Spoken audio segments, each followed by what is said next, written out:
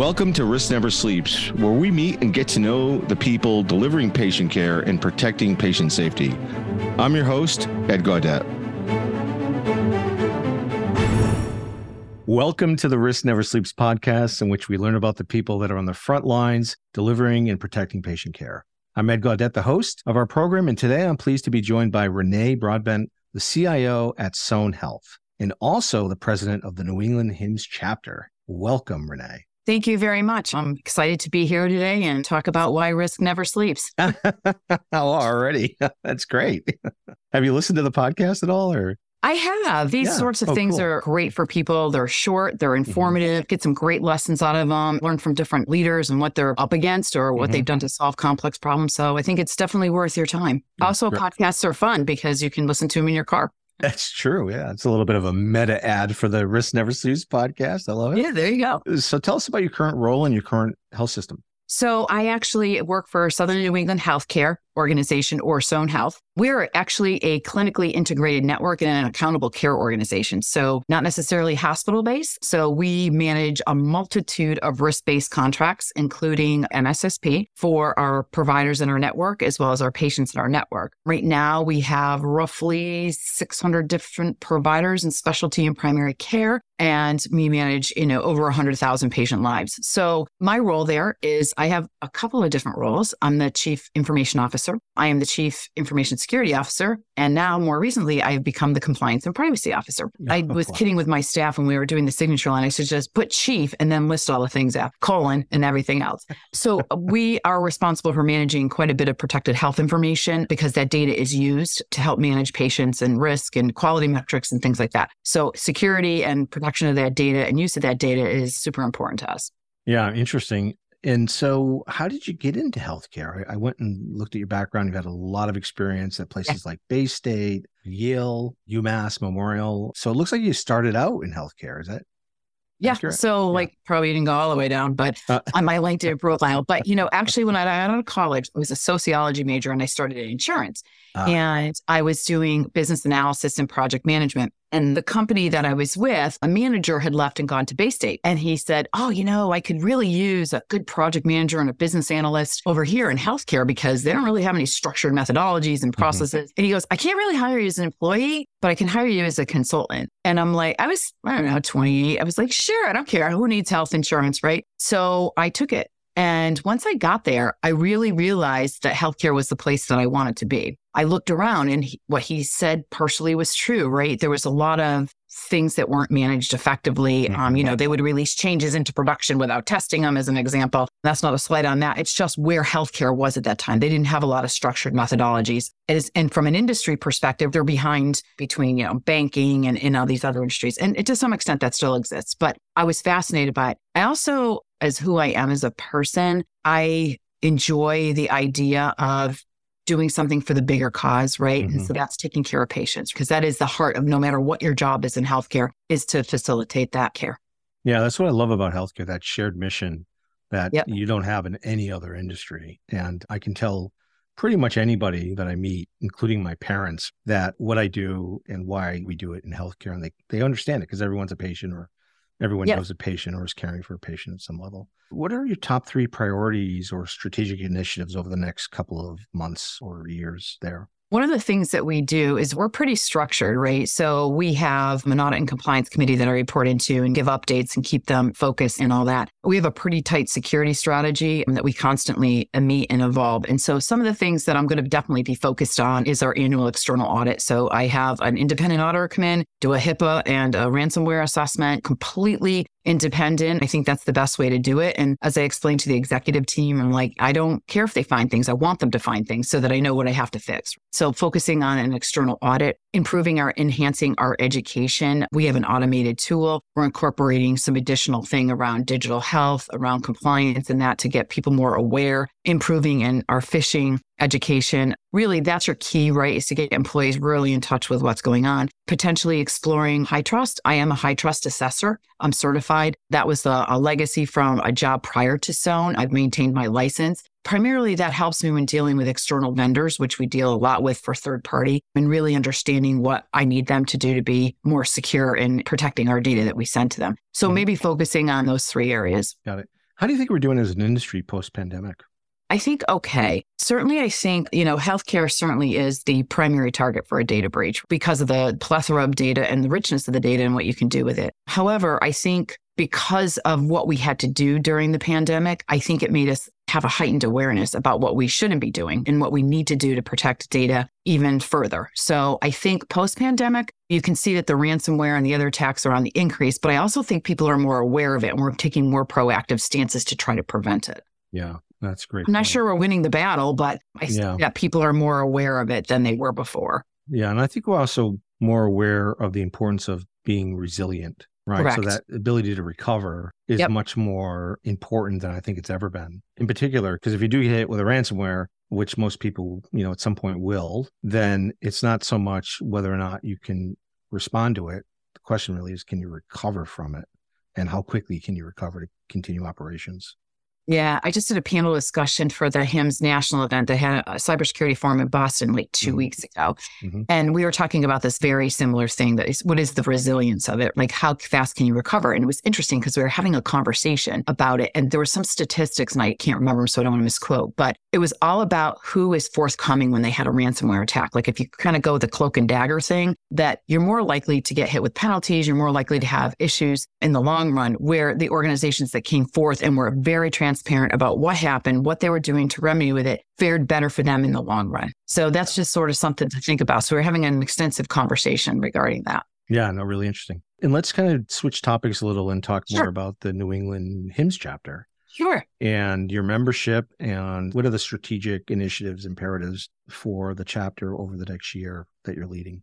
So HIMSS is the second largest chapter. New England is the second largest chapter in the country by virtue of the fact that we have 6 states in New England. Some of the other chapters are big and it's just like one part of a state. So it's kind of funny when you think about it. So our goal is to deliver quality webinars, seminars, in-person events. Now this year's our first year since the pandemic that we're fully in person for all of our events versus like Zoom sessions and things like that. And so what we're really focusing on now is digital health and AI. We have a security forum. We have an advocacy event. And we have our annual event. In our annual event, we're starting to formulate, because that's usually in May of each year. So we're starting to plan for that. And I think we're going to be talking and focusing on emerging technologies. And so that's done at a general theme. And with that will come like, well, what do we have to say about emerging technologies? Are we going to focus on population health? Are we going to focus on security related to those things? We also do some other events, which I think are interesting to talk about. And that is, we have a very active mentorship program, one of the best in the country. In fact, I'm a mentor to 2 mentees this year. We have more applications than we can fill or people to help with. So we do a lot of that. We also do a lot in conjunction with our student activities. We do what we call an After Dark series, which we do resume writing. And we have people from beginning to mid-career to changing careers. So we do an in-person events. And I think one of the things that our members and our vendors who actually participate really enjoy is we do top-notch events. We allow for ample networking for folks. So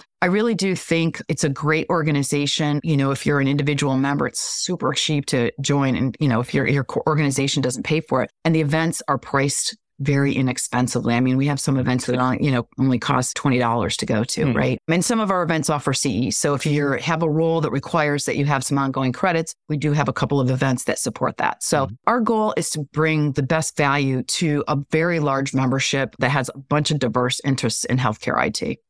And how big is the membership, and is it growing? Yeah, we probably across the New England states had just over 3,000 members. Oh, wow, that's great. Yeah.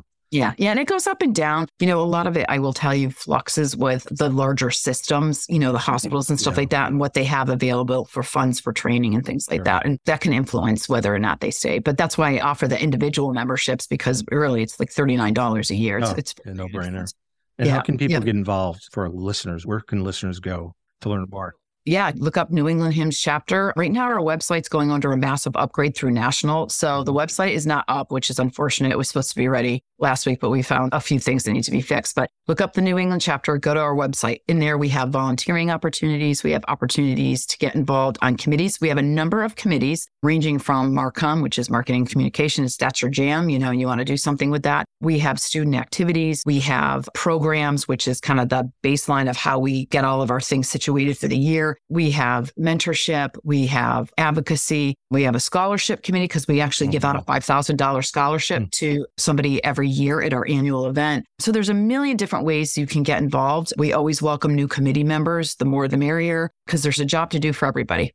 That's great. That's terrific. Going back to your day job, what keeps you up at night? I imagine a lot of things, but everything keeps me up at night. I guess the thing that keeps me up at night is I'm a person on a personal level. It likes to have all my ducks in a row, likes to have everything in control and know where all the, where to have my hand in everything, right? And I think with the way healthcare is, it's growing, it's fast, the data pieces, the regulatory pieces, the changes in technology, all of that evolves so quickly and trying to line up all those pieces. And you kind of always lay there and wonder, did I do everything that I could? Do I know everything I'm supposed to know? Did I forget something? Did I say something that wasn't the right thing? Do we have enough endpoint protection? So I think about all the data that I have all the time and that it's my responsibility and my team's to make sure, and I have a small team, to make sure we are leveraging all the technology we have to secure it, but also to be on the lookout for anything that might cause us to have any sort of reputational disruption to our organization and to our patients. No, that makes sense. Last couple of years, really hard for folks given the pandemic.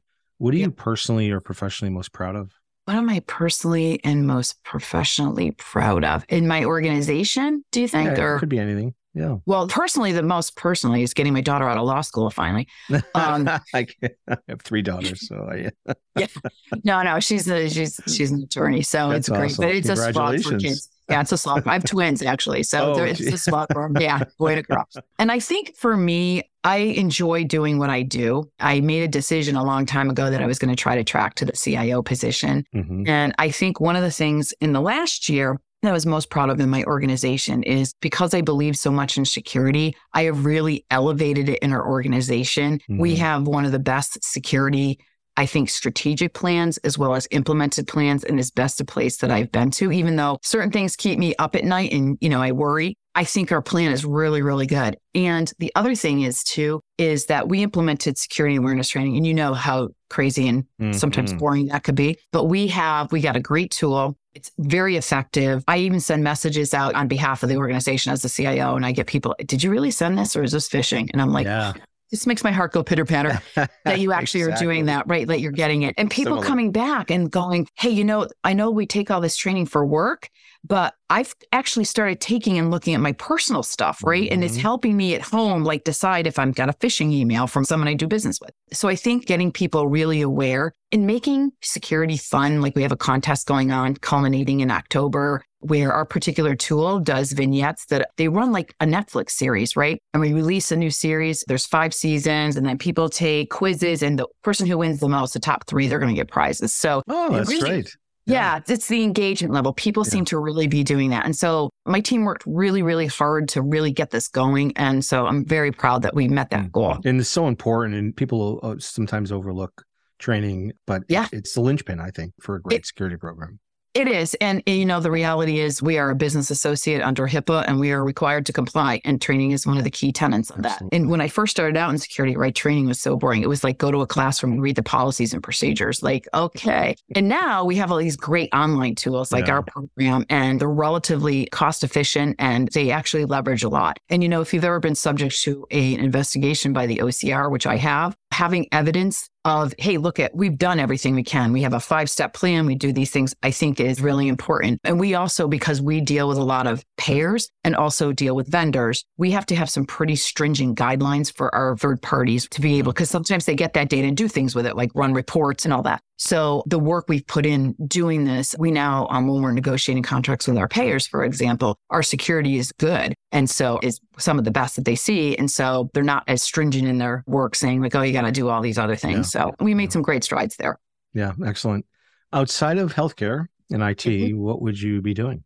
So I like to practice yoga. And fun fact, I am a certified meditation coach. I did go for a certification. Yeah, mostly for myself. Cool. I tried to practice more holistic things. So I thought meditation would do that. I'm also a professor at Southern New Hampshire University. So I'm an adjunct. Actually, I'm teaching or doing a capstone this session for students graduating from the university. But I also teach data and analytics and leadership and training, depending upon what's available and who they need. I am a diehard beach person. I often will tease my children and say, you are my dream beach house based on the money I've invested, and not just any beach house, but one that opens up onto the beach. I've recently, much to torture myself, taken up golf again. I golfed early on in my career and I gave it up. My husband's an avid golfer, so I thought this would be fun. I'm not sure I'm accomplishing that goal, but it's a goal. And I have a yellow lab named Bailey. She's my buddy and I like hanging out with her. But I do try to spend as much time. We have a small family, so I try to spend as much time with them as possible. Yeah, no, that's great. Have you ever been to the Connecticut coast, in particular Hawks Nest Beach? You ever been on a... No, I haven't. But I'm a diehard Maine person, right? Growing up with kids and all the other stuff, right? But Maine has gotten to be, I love it up there. Don't get me wrong. It's just the travel time. And so one of our kids went to the University of Rhode Island, and actually she lives there. She's the attorney. And so I started going down to Rhode Island beaches because from my house in Long Meadow, it's only like 75 miles, right? Yeah. So and plus you can go backwards. It's a much easier trip. Mm-hmm. So, I've gone through Stonington and Weekapaug and all that. And so I've spent some time down there this summer. So it's an easy day trip and all that. So it's a beautiful. And Westerly. And Westerly is where we were there. It's beautiful. Yeah. And I had the recent experience. I was staying down in Westerly for a couple of weeks at a house down there. And we went to the Ocean House. And you know what? I got to see Taylor Swift's house. Okay. So this was a big thing to take a picture of her house from the veranda. Right. So very cool. But no, it's very nice down there. Did you go to the concert? I did not. One of my kids did though. My daughter did. Yeah. No. I passed on the concert. Oh, okay. If you could go back in time, what would you tell your 20-year-old self? Don't go into healthcare. No, just kidding. What would I tell my 20-year-old self? That it's going to be okay, that things are going to happen and they're going to make you unsettled, but everything works out the way it's supposed to. I love that answer. Yeah, I often hear that. I love that answer. It's so... You know what? Because it does. The things that have caused me the most worry have always settled themselves out. And now I approach things so differently. I'm just like, okay, it'll work itself out. It's meant to be. And well, if there's a way out, there's an answer for everything. So I'm sure the meditation helps too. Believe it or not, it actually does. One of the biggest focuses in meditation is living in the moment. And we don't do that as a society. We're like, oh my God, what about down the road? And really just stopping and enjoying, because you rob yourself of that joy by always worrying about what's coming next. Absolutely. No, being present is it's so hard to do. It sounds so easy to do, but it's not. It's so hard to do. It's totally so hard, but if you practice, you can get to it. You have to do it. Yeah. So this is the Risk Never Sleeps podcast. I'd be remiss if I didn't ask you this question. What is the riskiest thing you've ever done? Okay. I am the person who jumps off the ledge without the parachute and goes, it'll work out. So I think that the riskiest thing that I ever did was a career thing, right? Mm-hmm. So I had a really good job and I liked it, but I used to sit next to a colleague of mine when I was in insurance saying, I want to open my own company. I'm just going to open my own consulting company. I'm going to do it someday. And I had a really good job. And then he was working there. We were building something and he's like, let's just open a company. I'm like, okay. So I had 2 little kids, a house, and my husband's like, really? And I'm like, yeah, I can do it. And the first month after I left my job, I'm like, oh my God, what the heck was I thinking? But you know what? We worked hard and it was successful. So it provided a good living. And then after that, I went back to working in, more structured industry, but I did it for about 7 or 8 years. It was pretty successful. I enjoyed it, but I did kind of jump off pretty quick without really thinking a lot about it. Yeah, those were always fun moments, though. You learn so much about yourself and what you're able to do. And that's great. Yeah. Any last parting comments or advice you can give to people that are maybe entering healthcare or IT or cyber? I think it's a great field. I think the opportunities are limitless. I think that you could decide so many different venues. So you could go into just the data side of it, like getting the data and understanding the data and all that, and then figuring out how to protect the data. I think it's a great career. I have steered one of my children in that direction, a little bit of a different flavor on it. And I mentor several students through HIMSS that are deciding, do I want to be a project manager? Do I want to do security? Do whatever? And we go through a series of process, but it's never a bad choice. I think that healthcare itself needs to be fixed. Mm-hmm. I have days where I don't know if we're doing better or worse than we were a year ago in terms of cost and access. And I'm trying to shift a little bit there myself. But one of the areas I really focus on, because there is a way to fix this, is making healthcare more equitable for people, right? That not everybody has the same access to the same quality care. And what are the ways that technology can safely and securely get that data or get that access to that person? Yeah. It's a big problem. And obviously the cost structure is going through going through a process, and it's a bit cathartic, obviously, for everybody involved, but the equity issue is a big issue and we have to address it. Yeah. And if you look at certain populations that don't have access to just say like wellness visits, right? Then they have higher rates of diabetes, cholesterol, CHF, breast cancer, colon cancer, you name them, they've got it, right? But how can technology help do that safely and securely? There's digital opportunities, to deliver that in a way that makes it more accessible. So if I was going back, I think I would really focus in that area because you could do so many different things. You could work with the data, you could work with the data securely, and you could help the patient, which is really what we're all here for. That's a great way to end. Thank you, Renee, so much for joining the podcast. This is Ed Gaudette from the Risk Never Sleeps podcast. If you're on the front lines protecting patient safety and delivering patient care, remember to stay vigilant because risk never sleeps.